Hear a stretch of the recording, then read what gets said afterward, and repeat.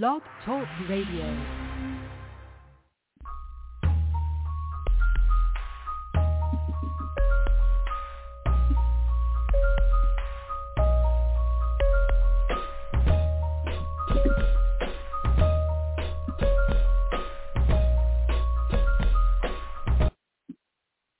All right. Praise the Lord, everybody.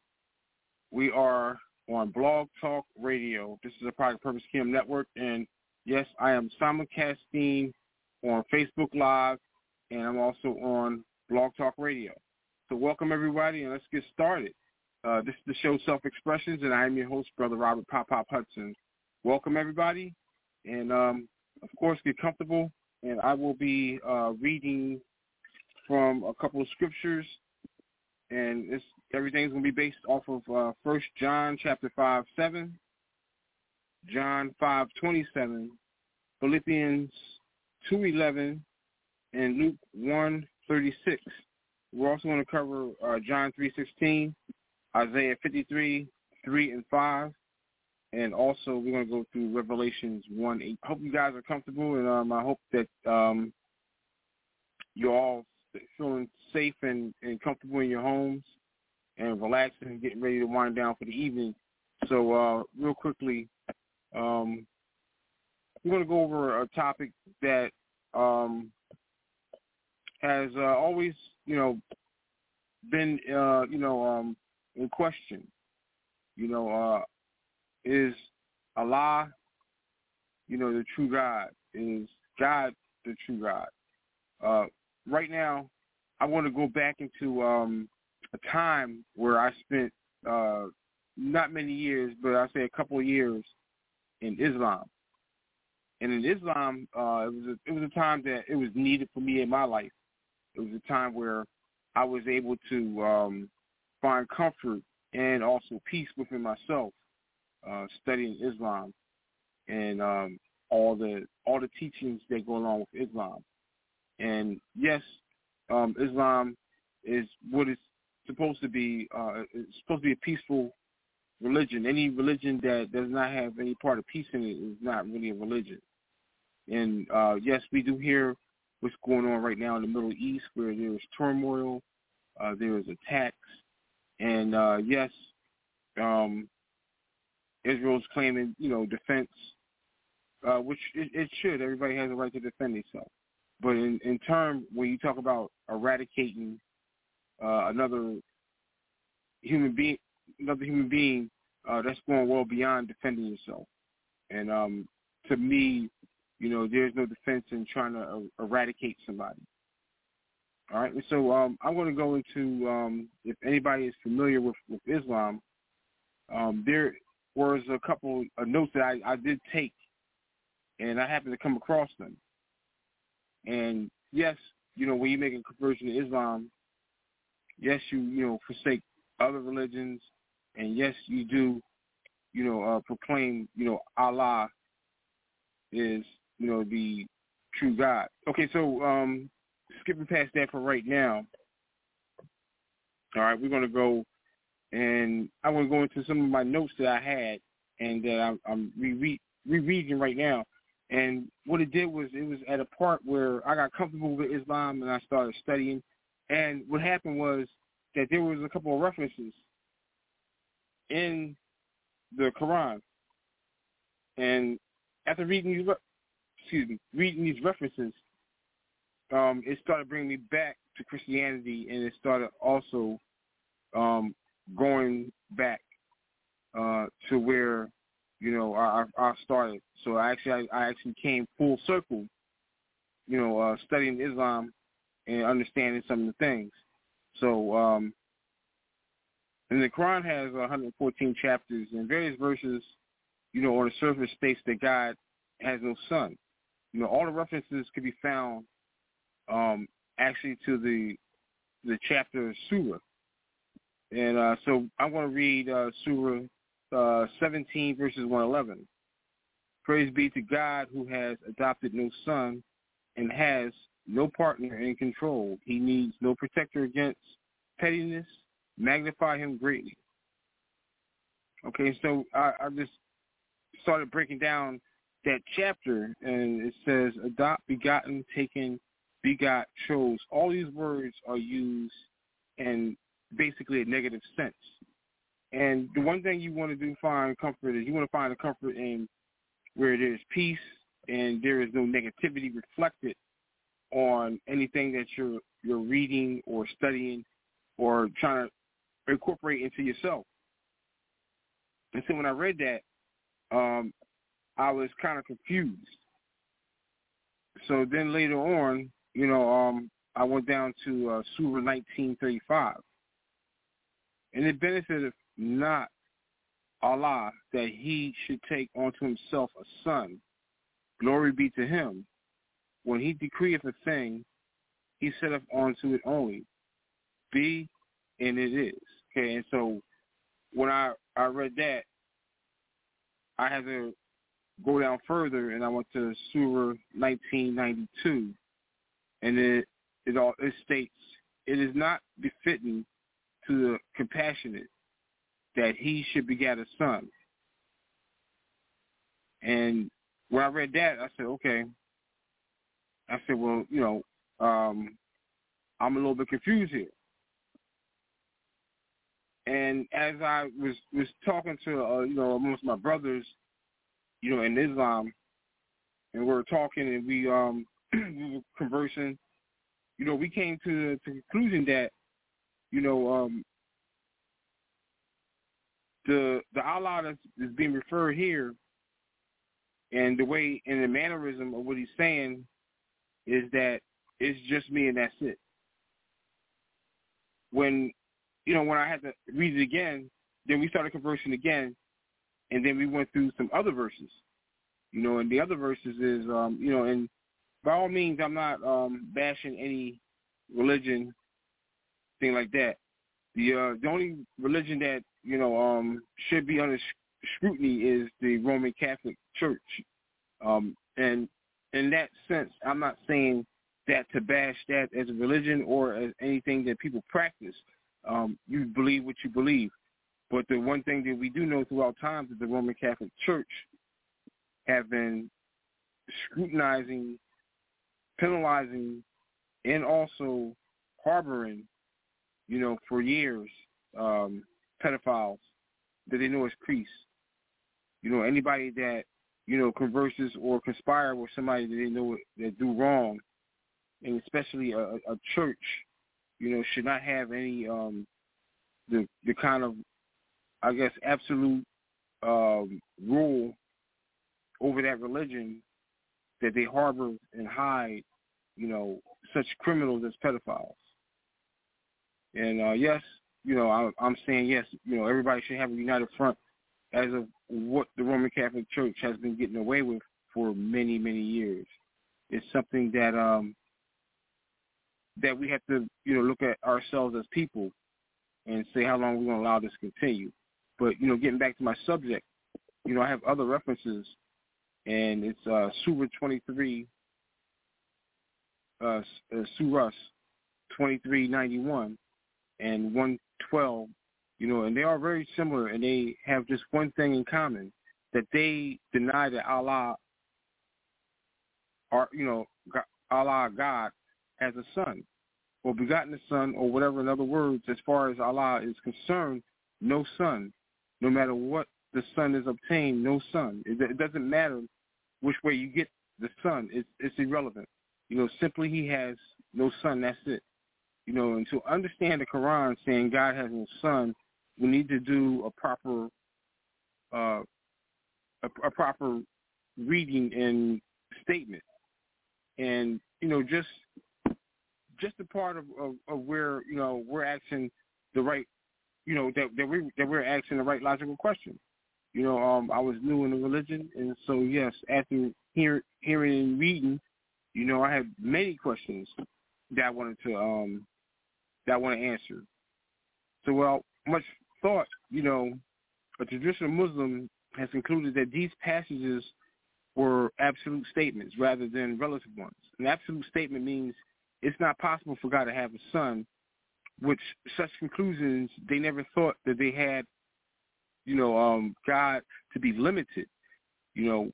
what's possible for God, that means under no circumstances and under any conceivable way, God could have a son. So it means that it's absolute, that there is no way that God had a son, and he had no son, and that's it, it's finished. A lot of teachers of Islam have the tendency of telling others to just accept traditions and not ask, because you might go to oblivion if you ask too many questions. So traditions, to what they're saying is that what they're teaching is never wrong, and ask no questions. Sadly, it's the way it has been. So let's approach this from a very general view, where we approach these texts, that we read previously. And so if we respectively question them from, different angles, to let us get a very good general view, that they're saying that Allah had no son. First we should ask, do you mean absolutely or relatively? And basically the reply should be absolutely no son. God cannot have a son. We have not had a son. He has not had a son. He never had a son. And, it goes on from there. So whatsoever was conceivable in our mind, that he cannot never have a son. And if you ask yourself, the very question, why would God not have a son? Why would he not, if he loved us so much, if he walked with us so much, why would God not have a son? Well, you can, if you can understand, the way Islam is presented and how Islam has, presented itself here in America, Islam is not the true Islam that we've read and heard about. Islam is not the Islam that has come from Mecca, from where the birthplace of Islam first started. And you say, well, how can there be any confusion, or how can we not know where this religion Islam comes from? Well, it comes from various reasons and the same various factions that have taken hold of the Middle East. Islam has been taken over as a comfort religion, where people that have reckless non-anticipation of life, where they have no structure whatsoever, where they can come and find some comfort in the religion of Islam. And yes, there are times, especially being a black man in America, where we find a lot of confusing things, a lot of turmoil, where we just want to have full grasp of something that has structure and some real results as far as reflective in this world. And yes, as I was reading, yes, we do want to run away and present, a mask of what reality really is and how it's happening. Okay, so when I say we wear a mask, it basically is where we can get away from ourselves, where we can hide, whatever part that we have that's hurting, whether we're trying to hide our eyes. This debt we pay to being, human, it's something that naturally happens, where we are basically torn, bleeding hearts. We smile when we're hurting. And actually, we want to have that hidden mask where, we should hide ourselves from the world, where we are actually constantly in character and not being ourselves. And so let me just put it to you this way. When we wear the mask, and even though we smile, and we cry out, and basically we're tortured souls, where we just are wandering this world. And, even when we sing, we still hurt. Even though we laugh, we still hurt. And for that very reason, there are multiple entities out in the world where they harp on that, where they harp on our sorrow, our misery, and they try to turn it into something where we're feeling a great deal of joy, where it's overcoming, and it's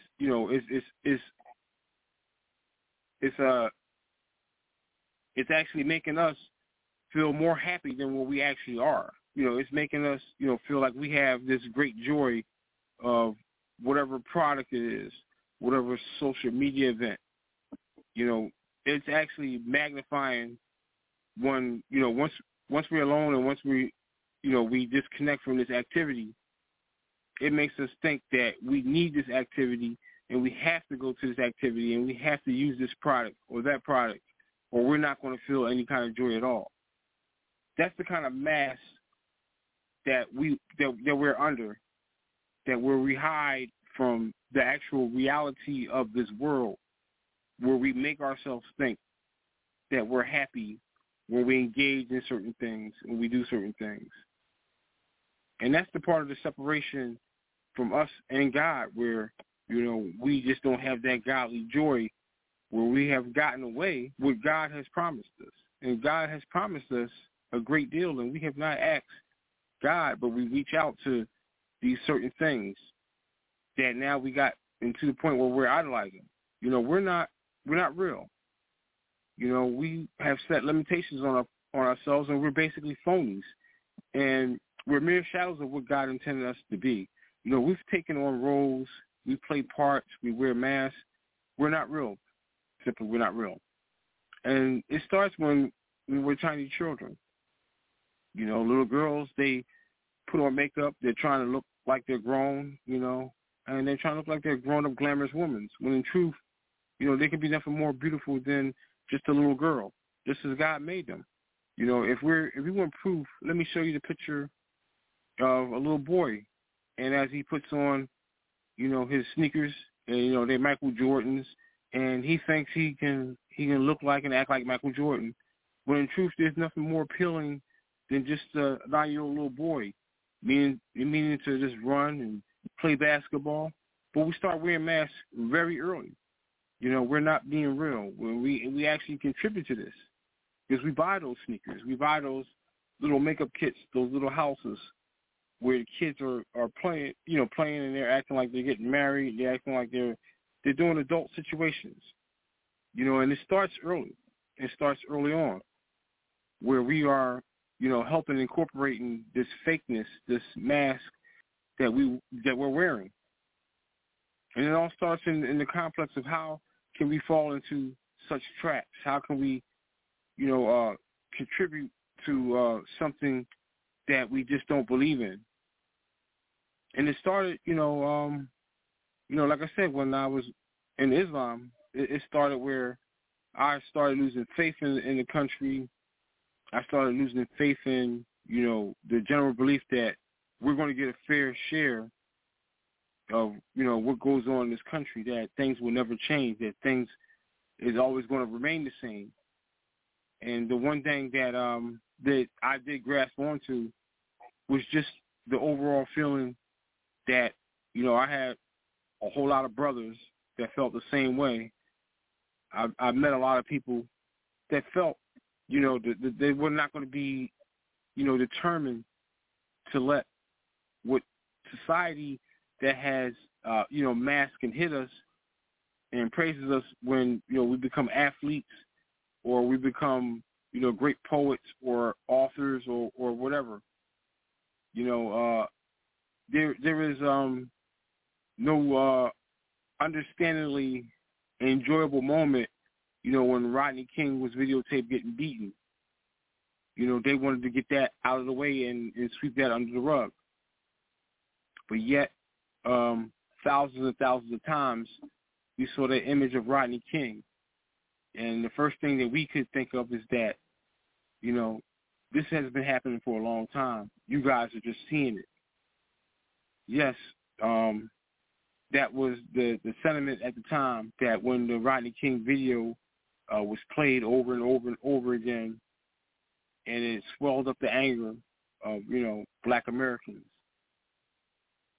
And at the time, we didn't have anywhere where we can turn to and we can say that yes, this has been an unfair practice, and you guys are just seeing it, and you guys are now outraged. We've been saying this for years. Well, it's the same thing about a lot of things that we also say for years. That yes, we also plant the notion and the seed that yes, we're not real. Yes, we're fake. Yes, we do set aside, some of the revelations that we do have, and we put it to the side because of the popularity of being more than a singularity, but a part of a group. Yes, we do have that group mentality where there's safety in numbers.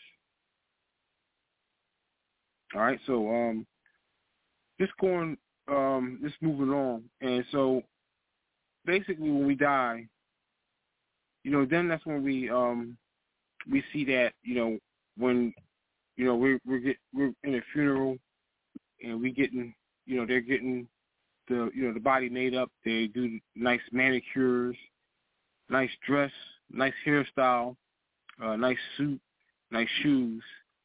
But the first thing that we say is, doesn't that person look real? We haven't forgotten what it is to be real. So even when you start wearing that mask so long, you start to associate yourself where things are not part of reality.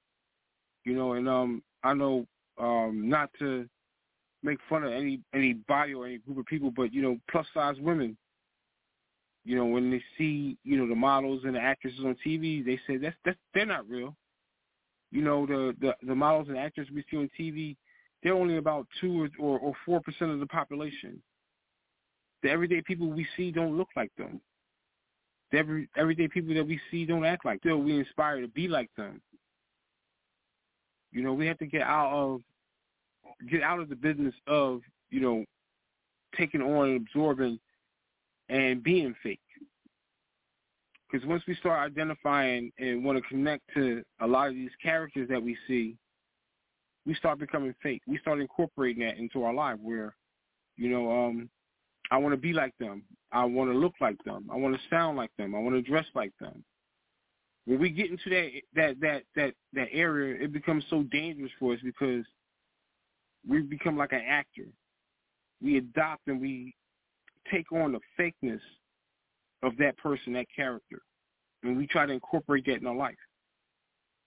It's the same thing as a lot of things that goes on, where we incorporate a lot of the wrong things, a lot of things that's wrong about, taking on, the suitability of actually carrying out, what we see.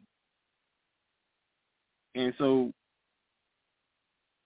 one of the things I like that Jesus did is that so Jesus was real. He could be with people who were playing very negative roles and not be threatened. Jesus was so real that it didn't matter if you were the lowest of the low and you had, been told to stay in your place, to get out of people's face. He was comfortable with more than just the rejects. Jesus was in the house of Simon the leper. Simon the leper, total outcast.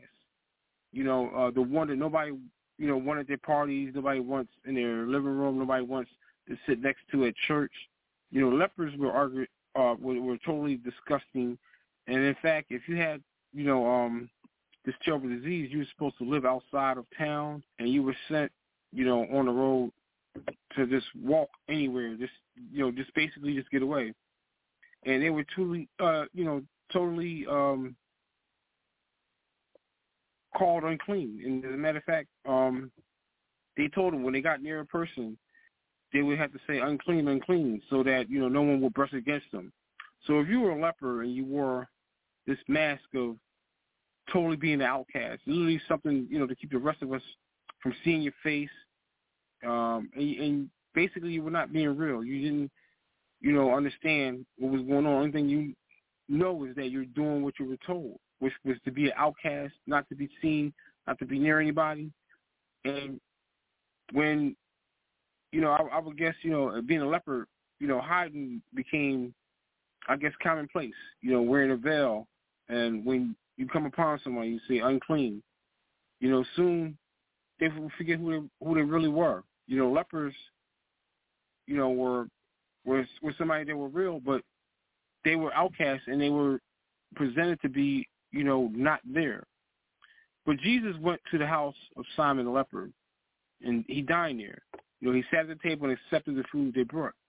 He basically made himself comfortable. He sat himself down, and while, away that day with Simon, the outcast, the nobody, the unreal, unseen person, it became Jesus who knew completely who he was.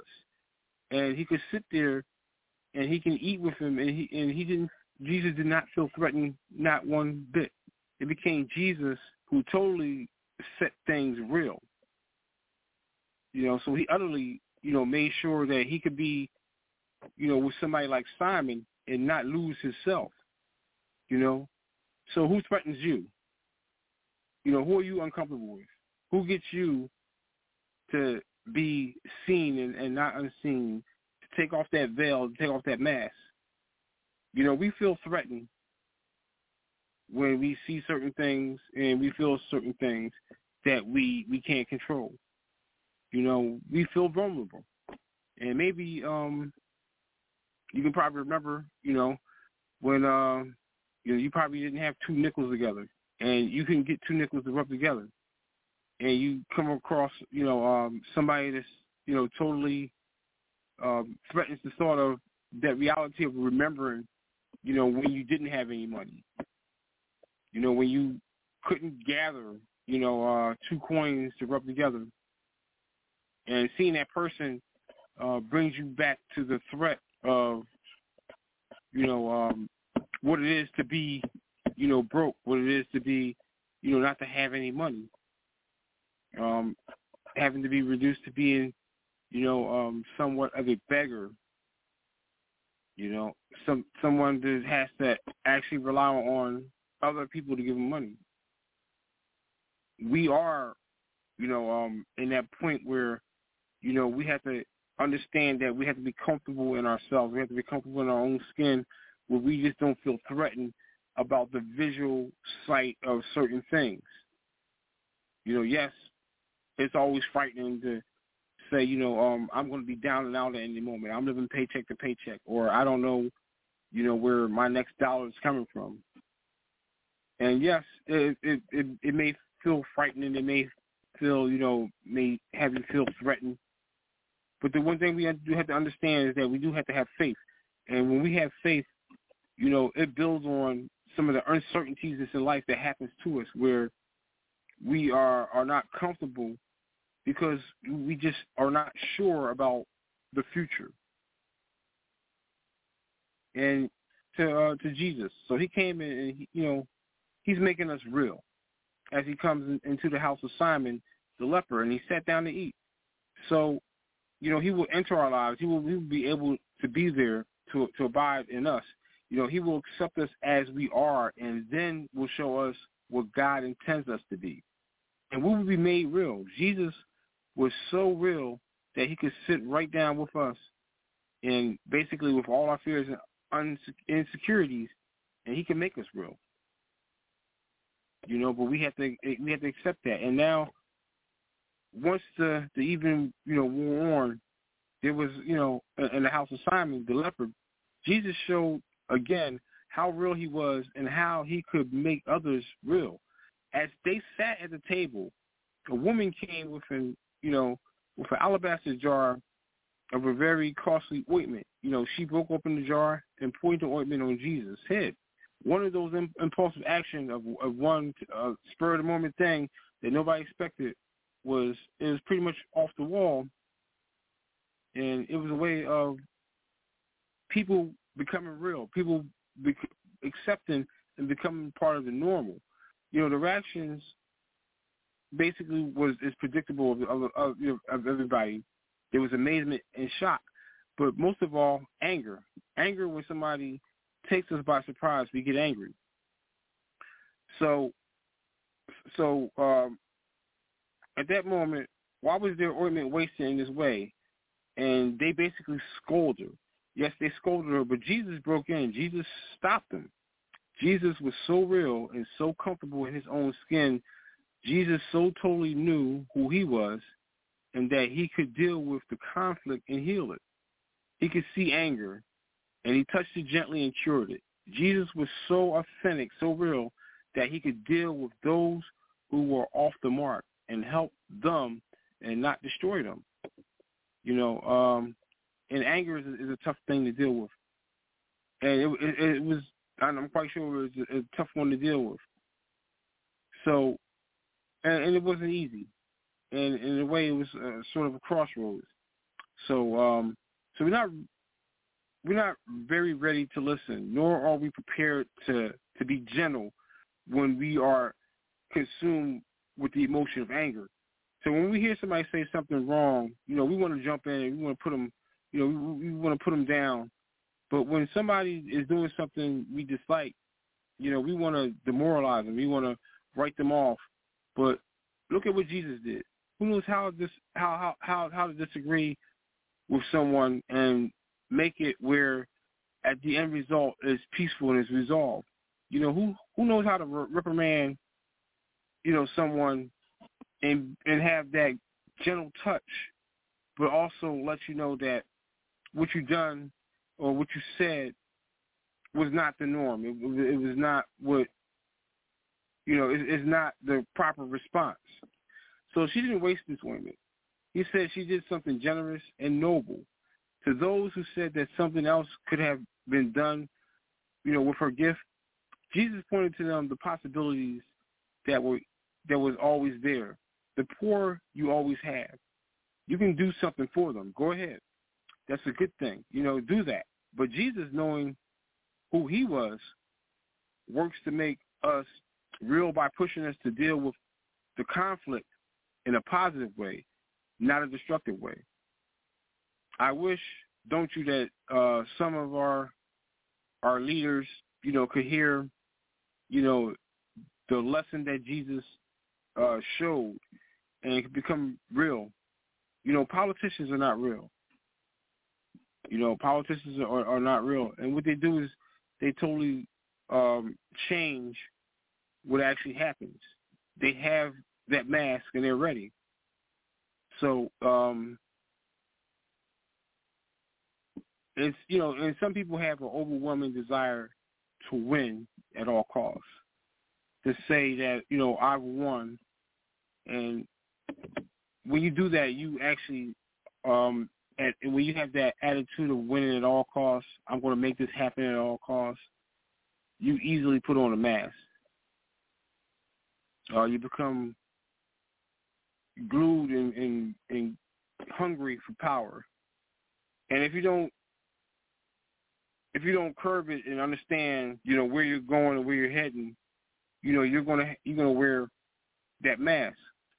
I don't know how old people are, but basically there is the old preaching of that fire and brimstone. I'm not sure if you heard that, but the fire and brimstone pastors, where they would actually threaten you, with hell and say, if you don't obey the commandments and you don't do this, you don't do that. There was always the threat of hell. They always felt as though when they preached that they had to preach where there was a threat behind it. And one thing we know is that, God doesn't hate and he doesn't threaten. He comes into your life kindly and he does it in a way that where it's pleasant. It's not threatening. It's not where you feel as though if you don't do this, that you got to face the ultimate doom. No. What they were doing was actually they was letting you know that get your act together right now. Like you don't have any more chances. Like you have to do this now. You have to get yourself together. If you don't, this is it. This is the end. That's it. You're going to hell, and there's no way. And so, no, that's not the general approach. That's not the, how Jesus would handle it. Jesus would have the proper etiquette of introducing himself to you first, and then secondly, let you know how you can change your life. And it was basically a life of example. Yes, everybody can't be Jesus, and everybody's not going to be able to understand the great sacrifices that he made, so that we can live and not have that threat of sin hanging over us, where we would feel as though it'll never be resolved and that we cannot ever make up for it and that we can't repent. And some of us, we suffer from an identity crisis that we have, that we're not sure, who we are. We're not sure if we're Angela Bassett or Halle Berry or Tom Cruise or Denzel Washington or what have you. But being caught in that identity crisis, you have to center yourself and get to know Jesus and get to know God, and also, mainly yourself. We do have a reflective reality that we have. If you find yourself constantly watching, one type of show, like let's say 48 Hours or the first 48 or Law and Order, we do have that type. We have that type of personality where as though certain things creep into us, and that's why you have to center yourself. Reading the Bible, conversing with other Christians, because practice makes perfect. If we want to be a certain way, we have to practice to be a certain way. We have to try to perfect it.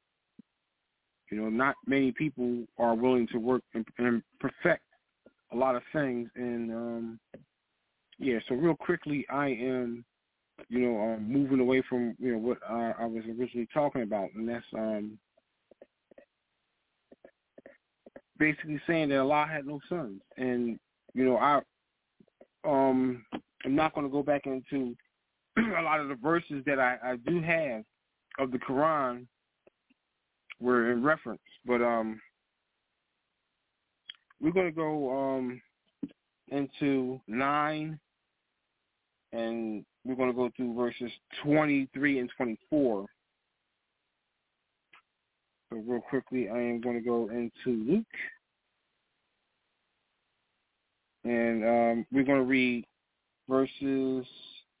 We're going to go to chapter 9, verses 23 and 24. Okay, and I'm getting there right now. All right, in Luke chapter 9, verses 23 and 24. Okay.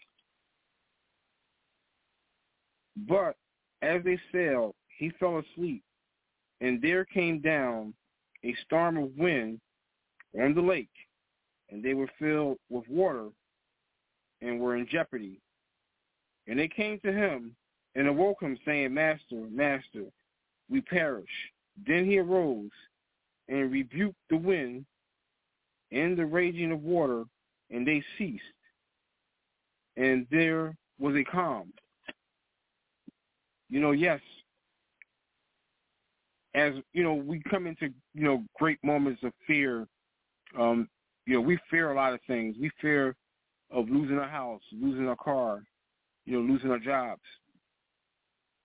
Marginally, if you think about it, if you lose any of those, that does not take away from you, and it does not destroy you.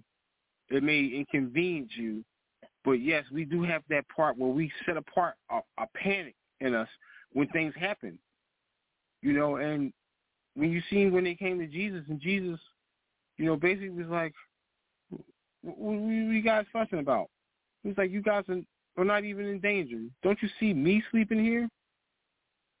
did you see me get up and start panicking and start getting buckets and try to bail out water and try to, you know, pull the mast down or pull the sails down and say, oh, man, I don't know how we're going to make it. You know, if Jesus said that, wow, I would be in total panic. But, you know, these guys were, you know, well-seasoned. They were fishermen. You know, Jesus didn't have a lot of experience on boats. He didn't have experience in fishing. But by him calmly being there and by him just saying, you know, sleeping, he was sleeping, and they woke him. And, you know, his thing was, why are you guys panicking? You know, did you forget who you with? You know, you with me, and you guys are panicking. You think I would be sleeping here if you guys were truly in danger? You know, and that's the thing that we have to understand. Like, all the time that even though we face things, we are not in total danger. We're not facing total destruction. You know, what we're doing is we sit in panic. There's something that's not even happening. It's like seeing smoke and there's no danger of fire, and you're yelling fire. You know, we gotta get it together. We gotta get it together, and we gotta we gotta keep that calm in our life. Whereas though, yes, we'll have seasons of some things not going right, but that doesn't mean that it's time to hit the panic button. It's not time to do that. So real quickly, I'm going to wrap some things up, so right now I'm going to move right along. I'm going to go into the call of salvation, and the call of salvation is real simple. At some point, you know, you got to get real with yourself. You got to understand that some of the things you're doing, that yes, you're going to need help. You can't do it alone. Yes, you can change your life by faithfully being real with yourself, taking that mask off and saying to myself that, you know, Father God, you know, I've tried this my way, and it's really not working out. You know, what's working out is more turmoil, more chaos, and I want that out of my life. So I'm going to turn my life over to you, where I know that with you controlling the destinies and the things that you have set forth for me to do, I would do, and I would do it joyfully in your name. And I renounce sin, and I will just cast sin out of my life and move forward here in your light. And once you said that or say something similar to that, you know, you're saved. The only thing you have to do is just tell somebody. Just let someone know that I've turned my life over to Christ. I've turned over a new leaf. And you're a new creature, and you're setting yourself forth with the beginning of a new life. And welcome to the kingdom. And may you continue to walk in there. And some people may need a rededication. They need to redo that or just renew, just dedicating their lives to Christ. Sometimes the first time, you know, might not be the charm. Sometimes it may take a second time, or just take as many necessary steps as you can to getting closer to Christ, and you know, getting to learn your Bible, and you know, find some fellowship. And if you can't find fellowship, you know, you're welcome here, and we're broadcasting almost each and every night that we can. And we're a church without walls, so welcome. You can welcome here until you find that church home, where we suggest you seek out a Bible-believing, teaching sanctuary that'll nurture you in the Word of Christ. All right, and just going to the announcements.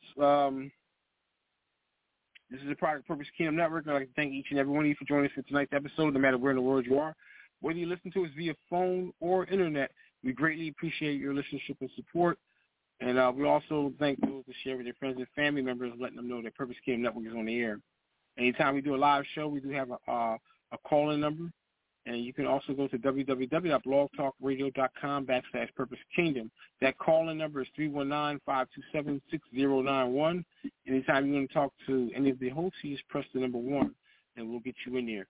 Okay, Also, we invite you to like us on our Facebook page, which is at Purpose Kingdom at Facebook, where you can see our upcoming shows and advertisements. And from time to time, we do make major announcements on that social media pages as well as others. We're also on Instagram and Twitter at the handle Purpose_Kingdom. All right, and also, if you want to hear music of inspiration, please check out our radio station, which is pkn.com, where you can listen to 24 hours of music of inspiration. All right, and tomorrow at the 8 p.m. hour, we will have the PKN Bible Challenge. Please check it out.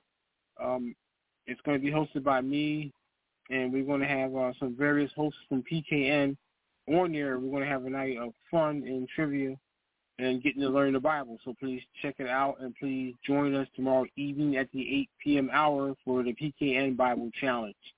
And just let your friends and family members know it's going to be a night of fun. So just check it out, and let's have fun tomorrow night.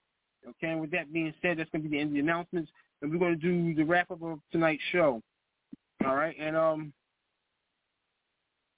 by me just letting you know how we fall into that, to certain traps of, just being human, and how we have to constantly work on ourselves.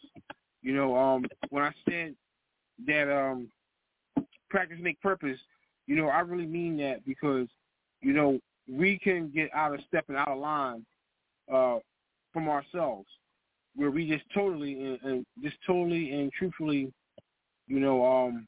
not being ourselves, where we get trapped into where, we're saying we're not living the lives that, I'm not living the life that I'm supposed to live. But how do you know that? The only designator of, how you're supposed to turn out and what you're supposed to do is God. And you have to, if you feel as though that you're not doing what you're supposed to do, or what you're doing is not worthwhile, and that this is not what you intended to start out doing, you wanted to be, an actress, but you wound up being a waitress. Some things and some roles are designed for us where it may lead us up to being an actress. It may, but it's not etched in stone that what you have in mind for yourself being is not what it's supposed to be or what it's intended to be.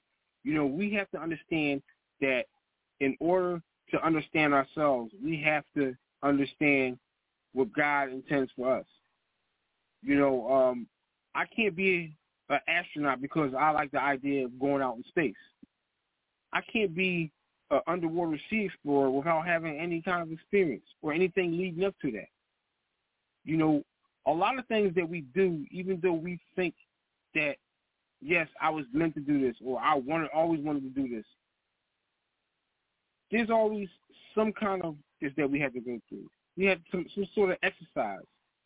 And it's not just one time. A lot of people think that they can just see something one time and they can do it. They may, see something and feel engaged and feel attracted to it and say, oh, man, I want to do that, or I want to be that. But the people that are doing certain things, there's a buildup. It's something that they have to do before they achieve things. When we set out to achieve and do things, it's not just because I want, or this is what I want to do. It takes practice. It takes a buildup. It's nothing that happens overnight. You go to sleep and you wake up and say, okay, I'm going to be a banker. It's just, everything is a build-up. It's a lead to something else. One of the things that I thought was funny is that certain jobs I had, it was a build-up to another job, another better job. And, so it was like one job, I would have a horrible boss. It's constantly on me. And another job was that I had an okay boss, but he wasn't firm on everybody. And you had to have discipline in order to get your task accomplished. Everything is a build-up of everything you going through in life. Everything is a life experience where you carry it over into the next whatever you're doing, with the next endeavor.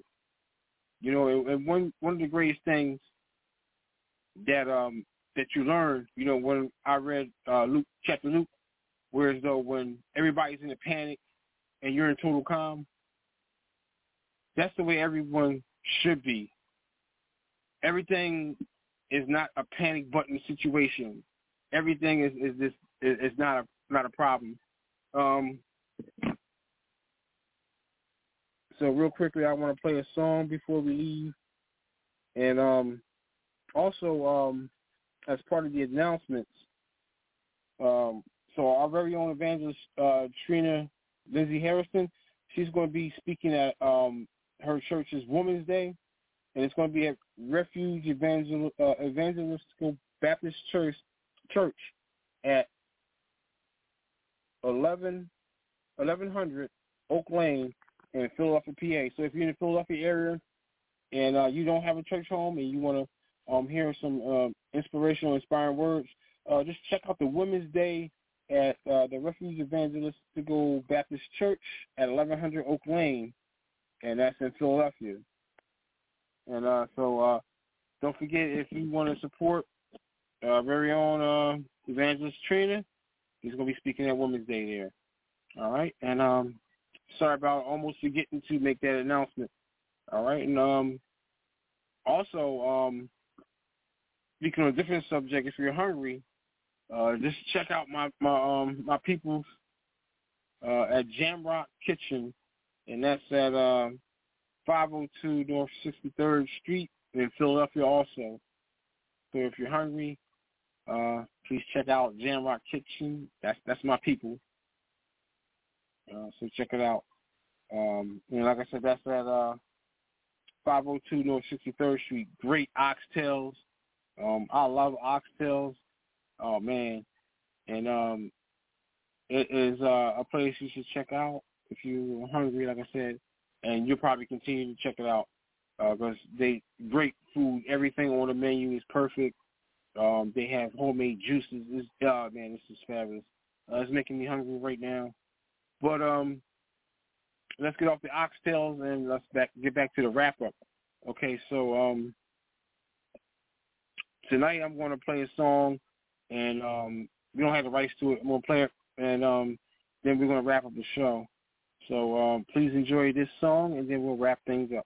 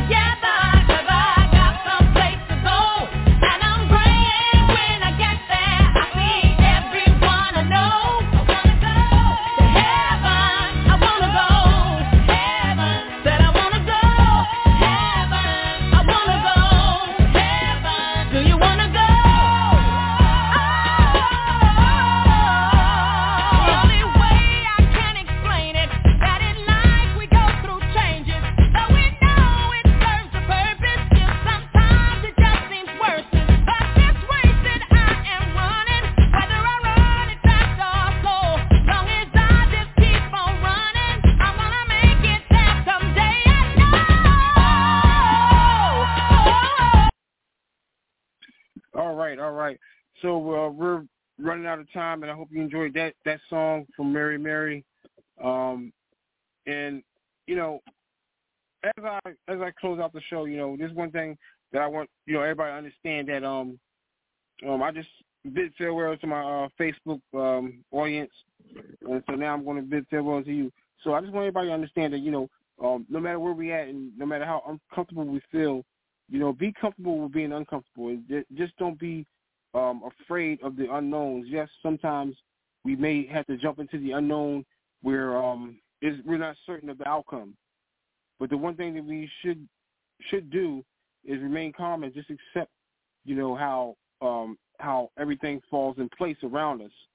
And yes, there's going to be a lot of things, and there's going to be a lot of things that we want to grasp onto. And yes, we do want to wish that we are someone else, or we had an opportunity that someone else had that we seem to think that we don't have.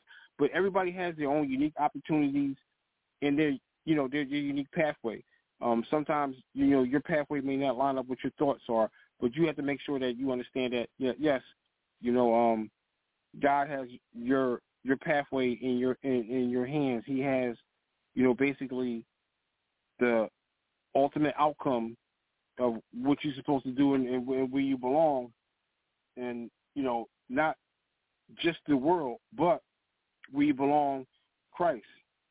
And don't forget, ultimately, that's where we want to end up, and that's where we want to be at. So, yes, there are times that we have that awkward feeling that, I don't want to be me, or I wish I could just, be taken away to a different place where because I'm not happy right here with what's going on. So, just keep the faith and always remember that, if you don't believe in yourself, God does. He believes in you. He didn't. It's not you're not a wasted investment that He created. All right. With that being said, hey, I'm going to be out of here. Peace. Please, check us out later on tomorrow, and and for the rest of the week. We got hopefully some outstanding programs that you guys will feel comfortable with, and that you can enjoy yourself. All right, so with that being said, I'm out of here. Peace. Take care. Jesus bless. He raised me, I will not lose. He saved me, I will not lose. Set me free, I will not lose. Never wanna see me down, I will not lose.